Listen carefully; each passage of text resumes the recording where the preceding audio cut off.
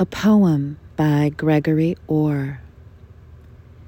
Even before speech revealed your secret, there was looking. Even before song that gave you away, there was gazing. The beloved felt your eyes upon her. He dimly understood why you looked at him that way.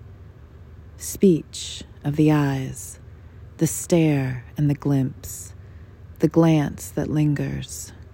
Her eye and my eye, her gazing creates me. His voice in my ear, I'm seized by hearing. How because of the beloved I come into being. Under her touch, all of me shudders. The world looks in all directions, like that vase of chrysanthemums on the table. But the beloved looks only at you. How easy to choose.